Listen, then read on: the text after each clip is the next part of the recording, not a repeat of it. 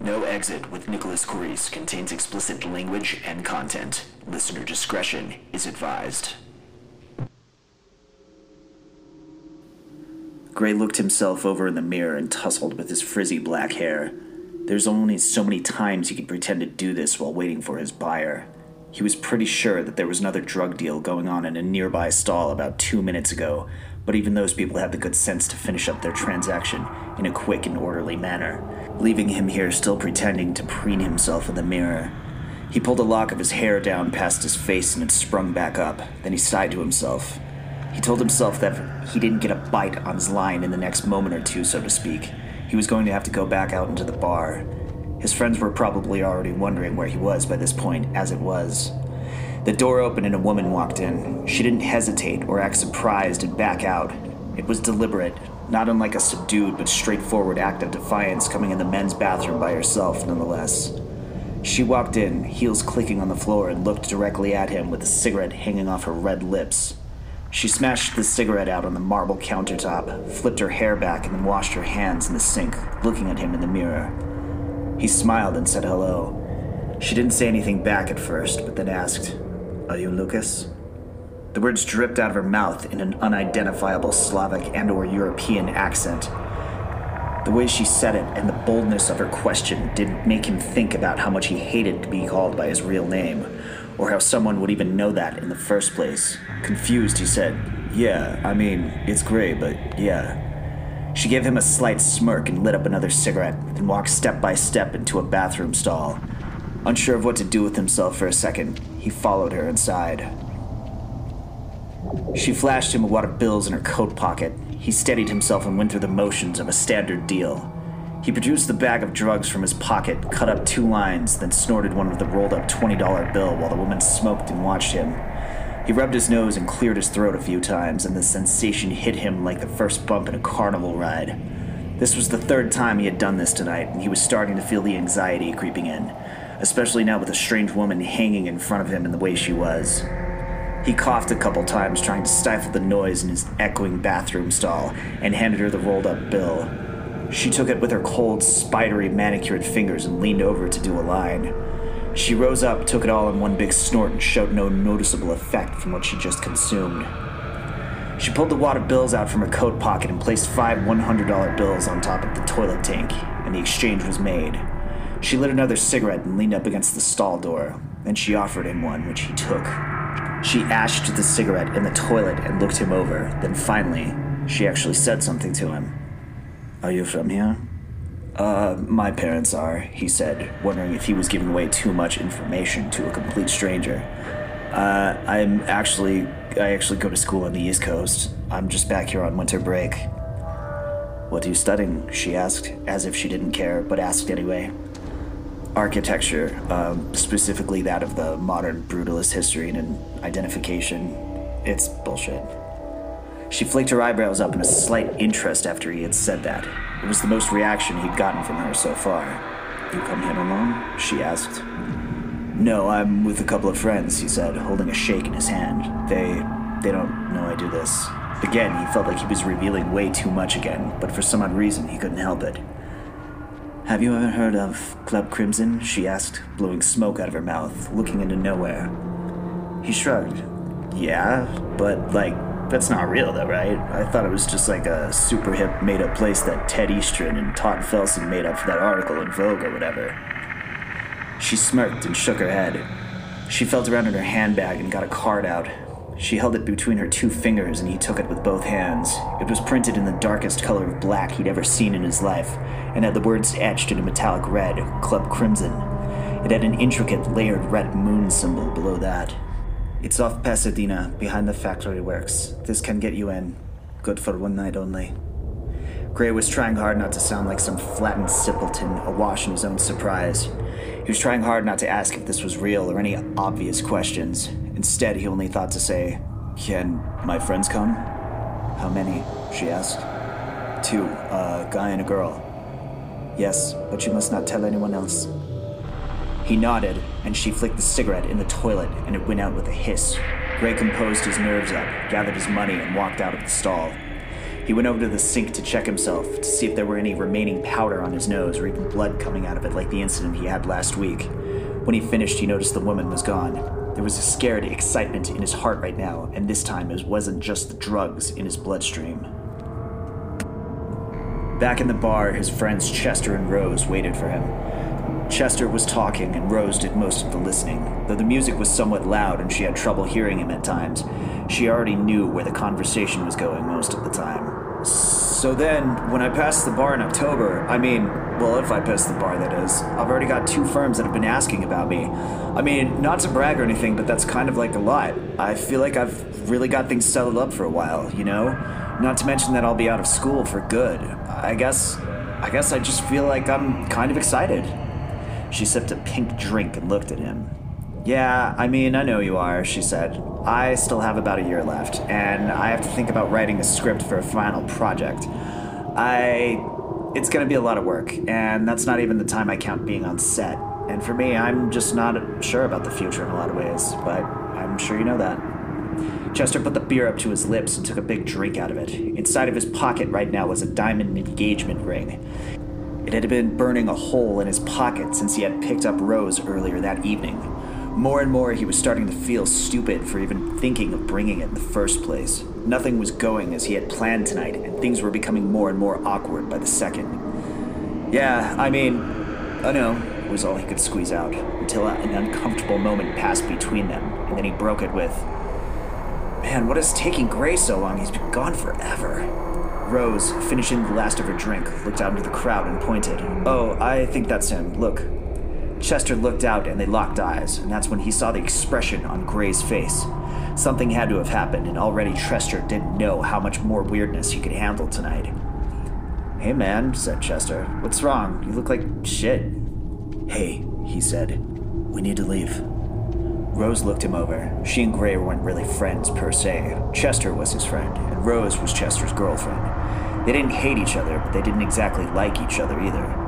At one point last week, Rose had asked Gray if he was dealing, and Gray admitted that he had.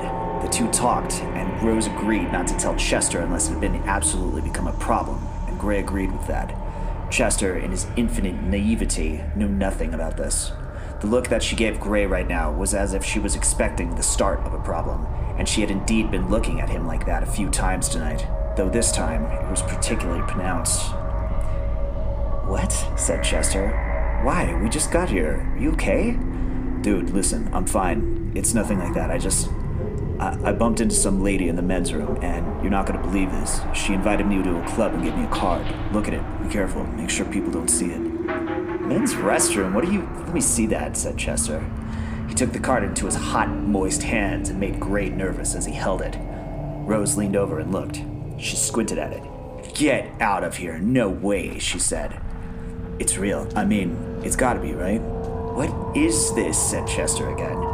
It's the card for... He leaned in and whispered. Club Crimson. It's like the most exclusive club anywhere. Prince, Madonna, Mick Jagger, anyone who's anyone goes there. And even some of them can't get in. It's a pop-up club that happens here in California and sometimes New York City. It's available only by invite, and... He leaned in closer. You're not supposed to talk about it. What? Said Chester again, now more confused than ever. I've never heard of this anywhere before. I guess that's the point, maybe, said Gray. No, it's true, said Rose. I only know because there was a girl in my ethics class who supposedly paid about 10 grand for an invite that turned out to be fake. Her father is like one of the richest guys in the country. She was one of the hippest chicks in the school, too.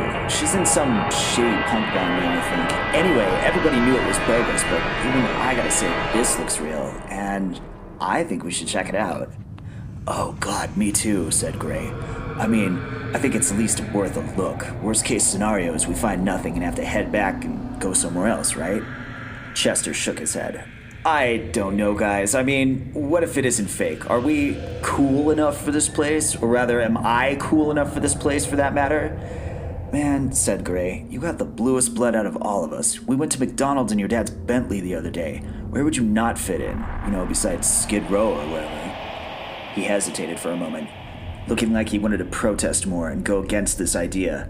Thinking of the ring in his pocket, he just shook his head and said, All right, whatever. Just look, you guys, promise me one thing. If it feels weird, can we just leave, please? Gray nodded and said, of course. But even Chester knew that this threshold for weird that Gray had wasn't the same as his threshold for weird. The building they were at was unmarked. No neon sign, no numbers, nothing of any permanent significance. Graffiti was tripping from the concrete walls on a building that looked like it could have been a prison or mental institute, as Gray joked, which didn't make Chester feel any better about it. There was a row of cars outside, which people got in and out of. The three of them observed what was going on for a minute or two, until Chester finally said, I really don't know about this. Come on, you scared? Said Gray. No, I'm not scared, he said. It's just, look, are we even dressed for this? What if they turn us away? Turn us away, said Rose. You think they're gonna turn us away when they just let a 7-foot-tall lady in a plastic dress with spike heels walk in? They might need some normals at this party to mix it up. By that I mean me and you. That was a dig on Gray she made, which they both actually shared a laugh about while Chester sat quiet. God, he said, wringing his hands on the steering wheel. Man, I wish I would have drank more or something before I came here. You know what? Said Gray, thinking hard about his next move here. Then after about 2 seconds of deliberation, he went out and said it. I may have a little something here that could give you a boost of confidence. What do you mean? Chester said. Gray leaned over from the back seat, took out his plastic bag and put a little mound of white powder on the center console. What is this? How do you have this? Chester chopped up the lines with a credit card, rolled up $100 bill this time, and did one.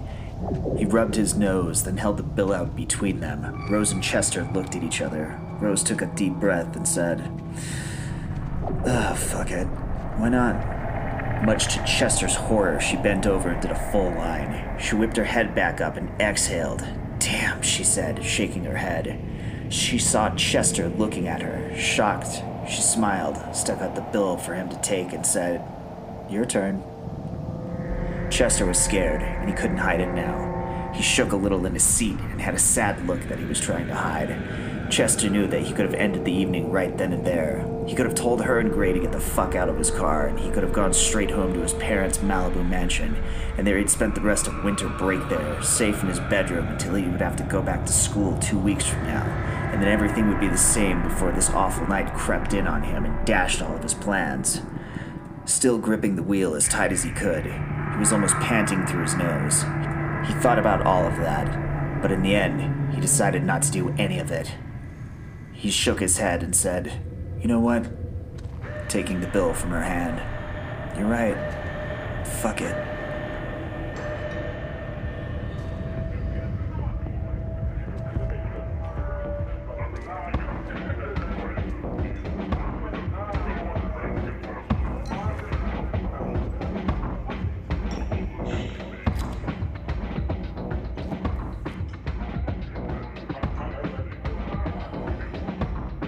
By the time they had got inside, the three of them had now forgotten to pretend like they weren't complete spellbound pedestrians. Each one of them took in an eyeful of everything happening around them, and there was indeed a lot of senses to feed on. First, it looked massive in here, much bigger than it looked on the outside. The design of the place was like old world, brass trim and black fluted wood surfaces, but it was also sleek and modernized in its own way, with deep red lights and neon lined about through the various spaces. And of course, there were people of the hippest, strangest order scattered around everywhere the eye could see.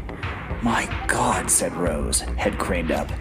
This place must have cost a friggin' fortune. Look at the stage, said Gray, pointing to the two of them.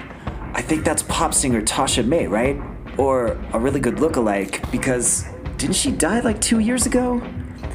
He said this, but no one heard him, especially Chester, whose head was zooming every which way, trying to compose himself in the surroundings. Gray tapped him on the shoulder and asked, Hey man, everything all right? I think, he jumped at first, then said, stammering, There's 2 people fucking on that platform over there. Gray dropped his shades down and squinted. Oh wow, he said. I think you're right. I think those guys over there on the other one are doing it too. What? Said Chester. Come on, let's go get a drink. They made their way through the collective zoo of people. Gray and Rose sat down, leaving a chair for Chester in the middle. He was too tense to see what was going on around him, so Rose had to tap him on the shoulder to get him to sit down. After he did, he sat facing the crowd because he didn't want to leave his back exposed. A bartender with an eye patch came to them. Gray said hello and was about to order drinks when the man placed 3 glasses in front of them and started to mix 3 bright green drinks in martini glasses. Gray sat back and watched him, and when he was done, the man pushed the drinks forward and gave Gray a nod. "For us?" Gray asked through the thumping beats. The man smiled and nodded. Gray reached for his wallet, and the man stopped him. "First round is on the house." "Oh," said Gray. "Thanks, cool. What are these?" The man deliberately turned away from him, looking but not answering the question, then went about to the other customers. Gray shrugged it off, then gave Chester a nudge on his shoulder. He pointed at the drink in front of him. Chester took the drink in his hand without asking what was what, and took a long sip. His eyes were darting all over the room. Rose was in her seat, moving to the rhythm. Gray was taking it in too, but unlike his friend, he was enjoying everything about the spectacle. "Oh, look," he said to Chester, pointing. "I think that's the guy from the Frightmare Street movies. Doesn't that look like him? Oh, and he's talking to that porn actress. What was her name? Crystal Ginger? I had a tape of hers, remember?" "I don't feel good, man." "What?" "I don't like this. It's weird." "Ah, come on, you gotta relax. When are we ever gonna get this opportunity again?" Gray and Chester looked out into the crowd and the flashing lights. Rose was somehow now talking and laughing with 2 shirtless men wearing feather boas, and Chester couldn't really hear what they were talking about. Gray was admiring the band on stage, 4 guys playing loud electronic music with a laser show behind them. The singer, who he thought was Tasha May, was gone now, but he thought the music itself was powerful, rhythmic, and even just a little sinister. Almost everything he hoped for being in a place like this. Then he spotted something else, and not just another celebrity this time. It was that woman from back at the place they were just at. Her coat was off now, and she looked like she'd been dancing out there on the floor for hours, even though he knew he had just seen her no longer than an hour ago himself in the men's bathroom. Her skin looked especially pale in this light, and she was wearing a red dress, and her hair was down. Her face was no longer dry and expressionless, but now full of wild, sexual energy. She caught him looking at her and made a wicked grin. Hey, he said to Chester. "Hey, I see that girl who, is it cool if I—" Chester was not paying attention. He was just staring forward, as if everything had just come into some hyper-realistic slow time. "Alright, hey, I'll be around, man. Don't worry," he said, patting his friend on the shoulder. Gray drowned the rest of his drink and left the bar for the dance floor. "Oh my God," said Rose, pointing. "Isn't that Jeffrey Vaughn from Night Palace over there? I don't even really like those hairbands, but he's not bad." "Rose," Chester said, "I think I'm having a panic attack." "Oh, yeah," she said. "That'll happen sometimes, though. It's okay. Just breathe." "Rose," he said again, "do you think this relationship is going anywhere?" She stopped dancing in her seat and cleared her throat. She took her last sip from the drink, brushed her hair out of her face, and then gently took his hand. She made sure her voice was clear throughout all the commotion.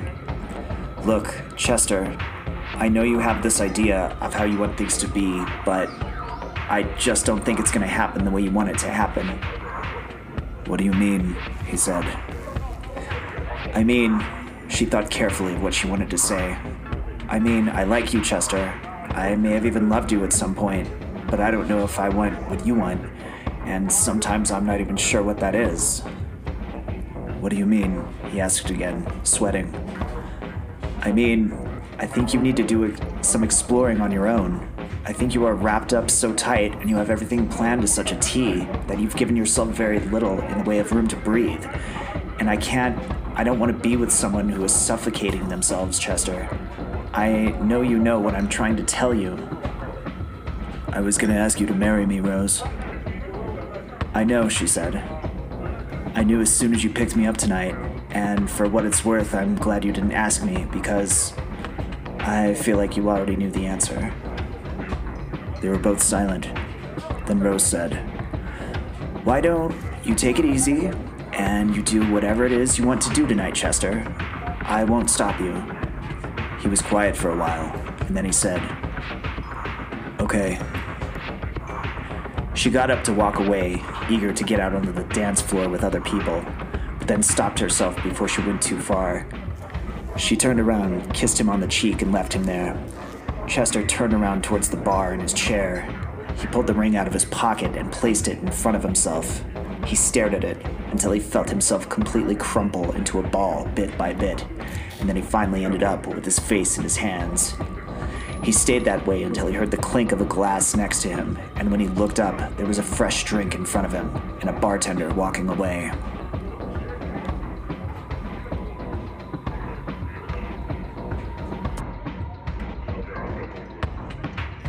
In another part of the bar, Grace stood there looking at her in the middle of the floor, watching her move. He'd never done anything like this before, just sat right there, staring.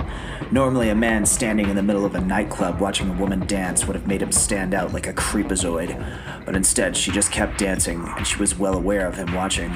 She twirled around on her heels and then beckoned him with her painted nail. As complete and total reaction, he stepped into the dancing crowd of bodies, one foot after the other.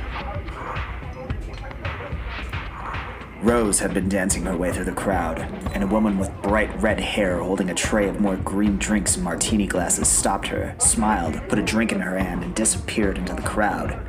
"Thanks," she shouted, not sure if the woman had heard her. She made her way up to a small platform where she saw a group of people dancing by a speaker. She set her drink down on a small table next to the platform and started to groove with the crowd. The bass was rattling through her body, almost in sync with her heartbeat. She thought for a second she might have been given some sort of hallucinogen, but she figured she wasn't, only because the experience she had taking LSD in her dorm room last spring. While she couldn't quite pin down the difference, she knew that everything was just a combination of cocaine, booze, and excitement that fueled everything within her right now. Whatever it was, she didn't care. After what seemed like hours of dancing, her shirt had come off at some point and she had no idea where it was. She had gone back for her drink several times, but now when she peeled herself away from the floor, she wasn't looking where she was going and bumped into someone. A man apologized and she looked up at him, adjusting her eye to the dark. "Oh man, I'm sorry, I totally didn't see you there." He smiled a fresh Hollywood smile to her, then presented something to her in his hand, a wadded-up orange button-up t-shirt. "I believe this is yours." She laughed, embarrassed, took the shirt and put it back on. As she buttoned up, she looked him over. He was about her age, maybe a little older, tall, olive-skinned, black hair, and dressed like an ultra-modern hippie with beaded jewelry hanging off his neck into a tailored black shirt with the first few buttons opened up. Then she said, "Hey, you know what? Has anyone ever told you that you look just like that writer, that one guy, TJ Daveroy?" This made him laugh.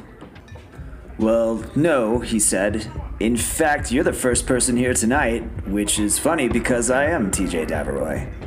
"Shut up," she said, smacking him on the arm. "That's ridiculous. No, you are not. Are you?"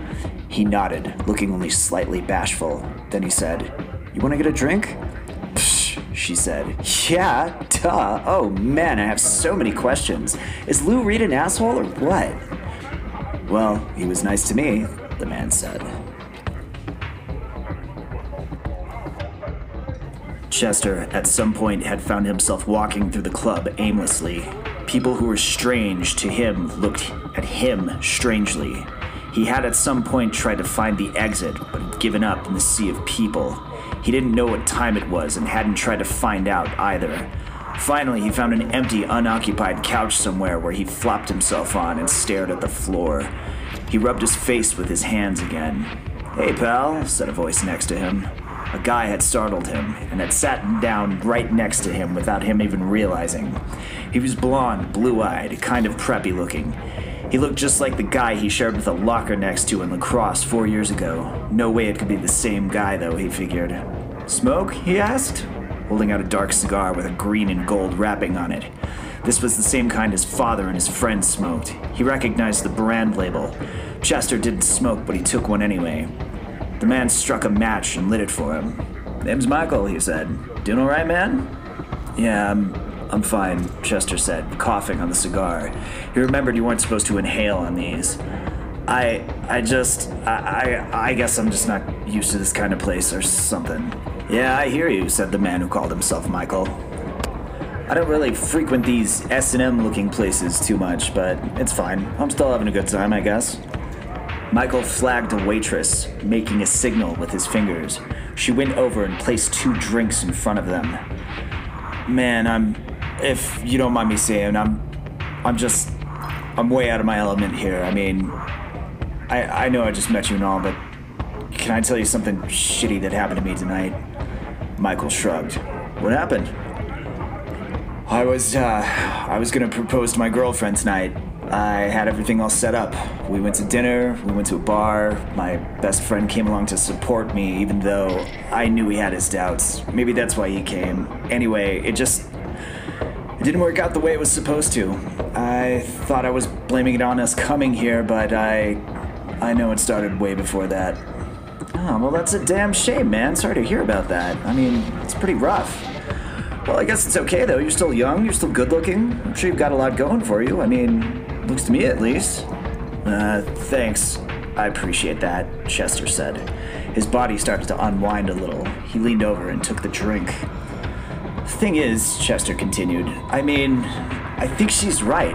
I liked her and all that, but I just wanted to do what I thought I should do. I just wanted to be like all the other guys in my class.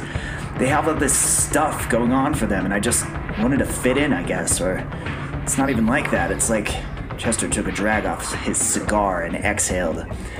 The flavor hit his taste buds, and for the first time tonight, he felt like he was having the slightest notion of enjoying himself despite everything. It's like I never even thought about it before. I really hadn't. I mean, I'm almost shocked I haven't. I hear you, man, said Michael. Sometimes things just sneak up on you. Chester had now realized that Michael's arm had been behind him. He may or may not have realized when it happened. Michael put his cigar into an ashtray and with his free hand now slowly snuck his hand onto Michael's thigh.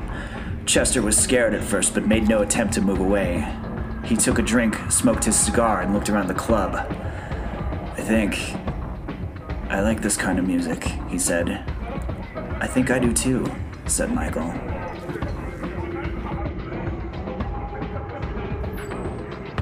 The woman held Gray's hand as they both ran off from the dance floor. He'd never danced so much with anyone in his life, despite the fact he told people he didn't dance. He was covered in sweat right now, and despite it trying to catch his breath, they found a booth in the corner and he lit up 2 cigarettes, one for him and one for her. He held the butt out of it to her and she leaned over and took it between her lips. She reached into her cleavage and pulled out the little bag he had sold to her earlier and dumped more cocaine on the table.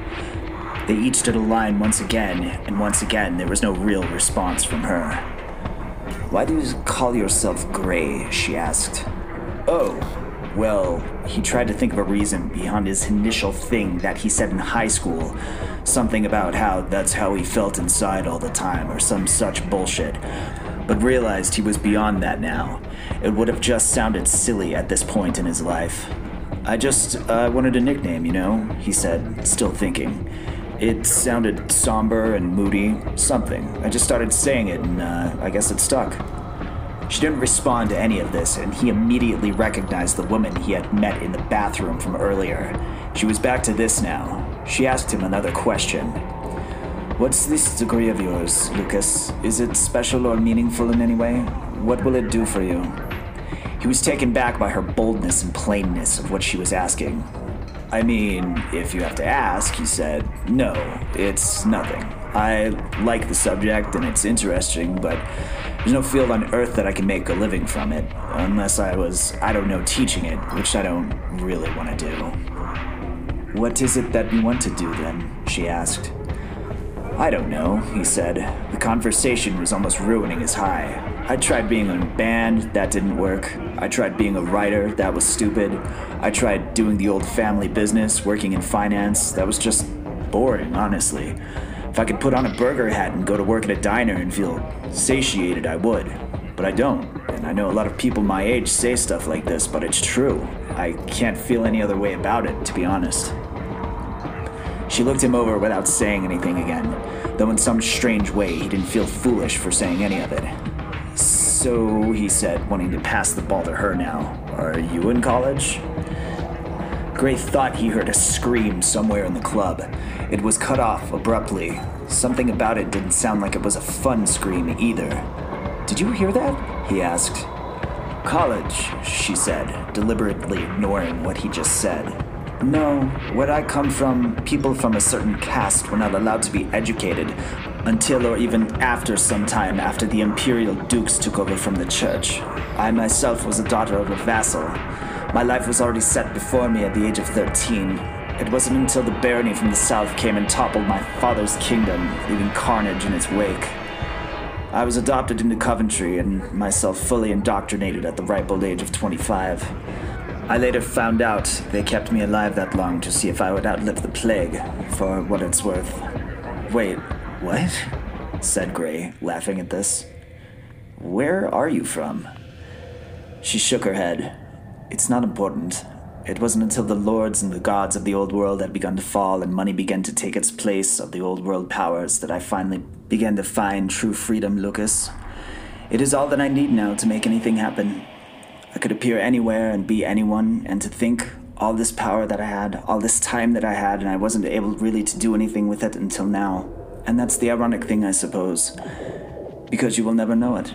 You were born into it and have grown easily disaffected by it. I would say it's almost a shame if I knew I wasn't exploiting it all so badly." "What?" he said again. "Don't worry about it. There's something I like about you, Lucas, and I would like you to understand what I mean, but only in your own way. There are some things you cannot learn from a college, but I'm sure you've gathered the idea of that by now. What you have not learned, however, is to gather other things for yourself." Gray was quiet for a long time, taking in everything she just said. Well, I guess I like you too, but I don't know where to start with any of that." She leaned over, putting her hand on the back of his head, running her fingers through his kinky hair, then kissed him. A strange sensation hit him all over his body, like a poison creeping in his veins, but it made him feel good all over, like it just negated every drug in his system right now and replaced it with this feeling. She had her lips locked on him for a moment, and then let him go. She looked into his eyes and then whispered into his ear, "It's almost closing time, Lucas. Why don't you get us a last drink from the bar, and I'll give you everything you need to know about me." Okay, he said, smoothing the erection sticking out from his leather pants. He stood up, but ironically now much more inebriated than he had before. Everything was slowed down and blurred. He wasn't sure he needed another drink by this point, but felt himself walking towards the bar anyway, in a slow and steady motion. Bass in a 4/4 beat pounded out from the speakers all around. He could swear he heard more screaming coming from the various parts of the building, but didn't quite know how to think of it. He almost bumped into a man with pointy ears making out with a woman on the dance floor.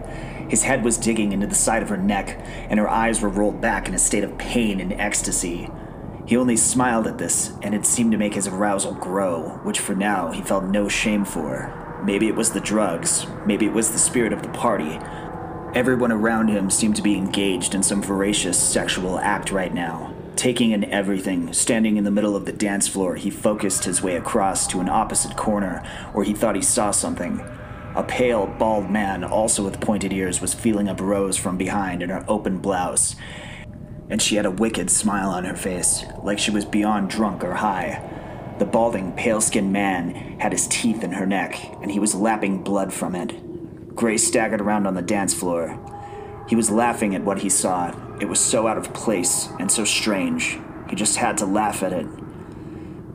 "Gray," said a guy's voice. He looked around and saw Chester standing in front of him, naked and covered in his own blood from multiple bite marks on his neck and shoulders. "Hey, man," Chester said. A cold feeling crept through Gray. This was no longer funny to him now. The reality of the situation was now sinking in. "I told you we shouldn't have come here," he said from the lips that looked like they were half paralyzed, which formed into a broad, empty smile. "But you know what? I'm actually having the time of my life, man." A small pack of naked, pale-skinned men surrounded Chester from behind, rubbing their hands all over him, then biting him on various soft parts of his body. Every time they did, he screamed in agony, when the ugly grin would smatter across his face as they leached off of him. Gray tried to turn to run away, but his legs couldn't keep up with what he wanted them to do. It was like running away from something in a bad dream where he couldn't get away quick enough and was fighting against the physical world itself. He tripped on his own feet and took a tumble to the dance floor where he looked beside him and saw a pale, pointy-eared woman scarfing on the middle of the neck of a man. Literally scarfing, eating her way through the middle of his collarbone and sucking out the juicing fluids inside. "Lucas," he heard a voice say in his head. He turned himself over and looked above him. The woman was floating above him, floating in the air. The person she had previously looked like was now fading away, and she was now a nude, pale woman with pointy ears in her place. The only thing that remained the same were her eyes, and that wicked smile he had seen on her earlier from the dance floor. The difference now was that the smile had 2 pairs of razor-sharp fangs in her mouth. She spoke through his thoughts and said to him, "Are you ready for me now, my dear?"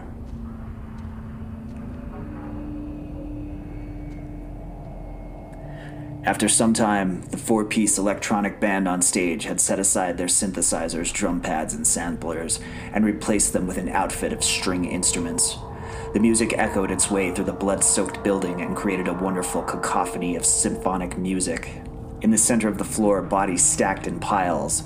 A nude, blood-soaked vampire woman twirled around in the gore, doing perfect ballet to the sway of the music. The lights had come on now, the real lights, and now everything could be seen. A man, slow and inebriated, pounded on the main entrance doors, which were now sealed, and begged for his life. There were still survivors around, though most of them were half dead on the floor or in booths somewhere. They would be eliminated one by one as the night wore on, as the real fun for some came from hunting down the one that were either hiding or running. A male creeped up behind him and pushed him to the floor. He fought for a moment, but then succumbed to fangs and claws. A tall male with a potbelly, fully nude except wearing a gold monocle in his eye, watched this from the dance floor. He turned aside and was checking the piles of bodies for potential trotters, as he called it. Every time he found one, he would slash their neck open with a claw and suckle whatever fluid spilled out. "You know," he said, licking the blood off his hand from a recent slash, "it's getting close to the holidays. It would have been lovely to put up a Christmas tree in here, don't you think?" Perhaps, said a female. She was smoking. She had the head of a curly, dark-haired man resting in her naked, blood-stained lap. "It's always so dark in these places. You can hardly see anything. Besides, I don't know if the in-crowd would appreciate it and all." "I see what you mean." "Oh," said the male with the monocle, leaning over. "Looks like you've got a fresh one here still. I'll just..." She batted his hand away. "No, he is mine. Leave him." "What do you mean he is yours?" he said. "What if he turns?" "That is his problem to deal with." "Oh? And have you discussed any of this with anyone else? Have you asked me if this is appropriate?" "I don't need to. I'm older than you," she said, running her yellowed claws through his hair. "Besides, I like him. He reminds me of my 12th husband. I can't remember now. It's been so long. I met him in Prague after some war. He was very dear to me." "I fear you must be suffering from nostalgia." "So what if I am? In any case, it's my decision." "And are you going to take care of him, feed him, be responsible for his actions, as it were?" "No," she said, almost laughing. "Absolutely not. I'm going to leave him right here after we clean up. Let him find his own way, and if he makes it, he makes it. If not, so be it. It's his choice." The monocled one groaned. "Very well, if you insist. Speaking of which, we should start thinking about packing it up, as they say. You and the others can use your magic to get rid of the illusory decorum. I'll gather the servants for the bodies." "Fine," she said, French inhaling her cigarette. "Oh dear, you know what? I think I may have killed a few servants by accident." The monocled one groaned again. "Of course you did. In any event, daylight is coming. I suppose I'll figure it out for you."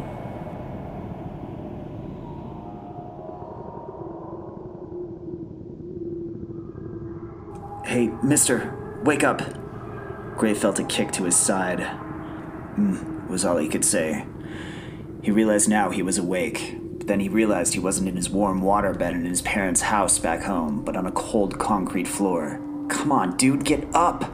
He felt a sneaker in his side again and opened his eyes. They burned like lemon juice poured into his ocular cavities. Then he felt a terrible pain in his stomach, which made him writhe in pain. He rolled over and pushed himself up off the floor. Though his vision was still blurry, he could tell he was no longer in the same place that he had been in last night, or at least what it had been last night. A terror filled his heart, thinking about his friends and what had happened, if it had been real at all. And the more he had thought about it, the more real it became. "God, thank God you're up," said the girl in a dirty neon green t-shirt. She looked filthy, she was trembling, and was just as terrified, if not more energetic, than he was right now. "I couldn't tell if you were alive or not because you weren't breathing. I sat here and watched your eyes flicker. I can't find a way out of here. It's like they sealed us inside or some junk." Gray felt a pain and emptiness inside him and spreading all over his body. His stomach felt sick and weak. He doubled himself over and his sides were in pain. What happened? I don't know," the girl said, trying to unpack everything that had happened in her mind. "I went to use the bathroom, and then when I came out, there was these fucking monsters eating people, chasing them around and shit. Oh, God, I don't even want to think about. I ran to the balcony, I climbed into the rafter and just waited there. And when they got everyone, they got all the stuff together, they just snapped their fucking fingers and the whole club went away. It's just this shitty building now, and before that they loaded all the bodies into crates and a truck came and picked them up. I was hanging from the rafters when they left, and then this monster girl looked up at me before they locked the doors. God, I thought I was gonna die." Gray felt something coming up from his system. "Wait a minute," he said.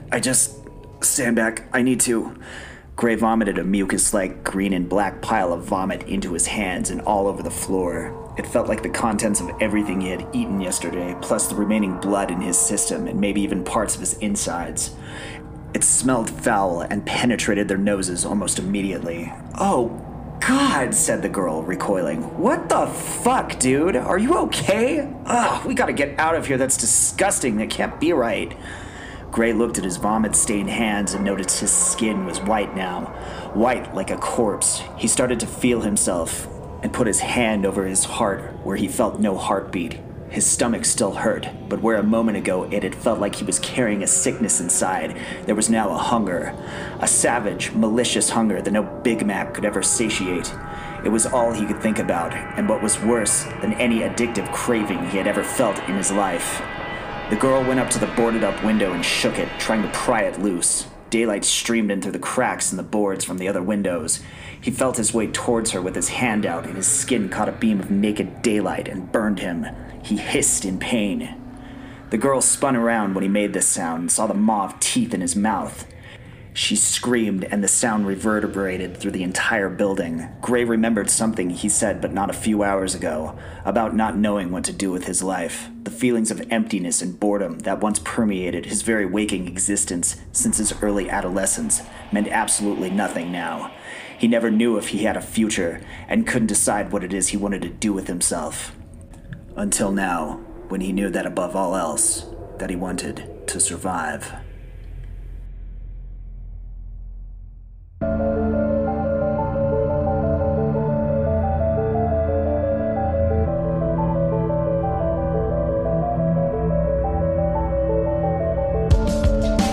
You have been listening to Club Crimson, written and performed by myself, Nicholas Correse. Background ambience provided by Tabletop Audio. Support them at tabletopaudio.com. End music provided by bensound.com. Please follow me on Instagram at NicholasNoExit. This episode and this story is dedicated to the memory and inspiration of Anne Rice. Rest in peace. You have been listening to No Exit with Nicholas Correse. Good night.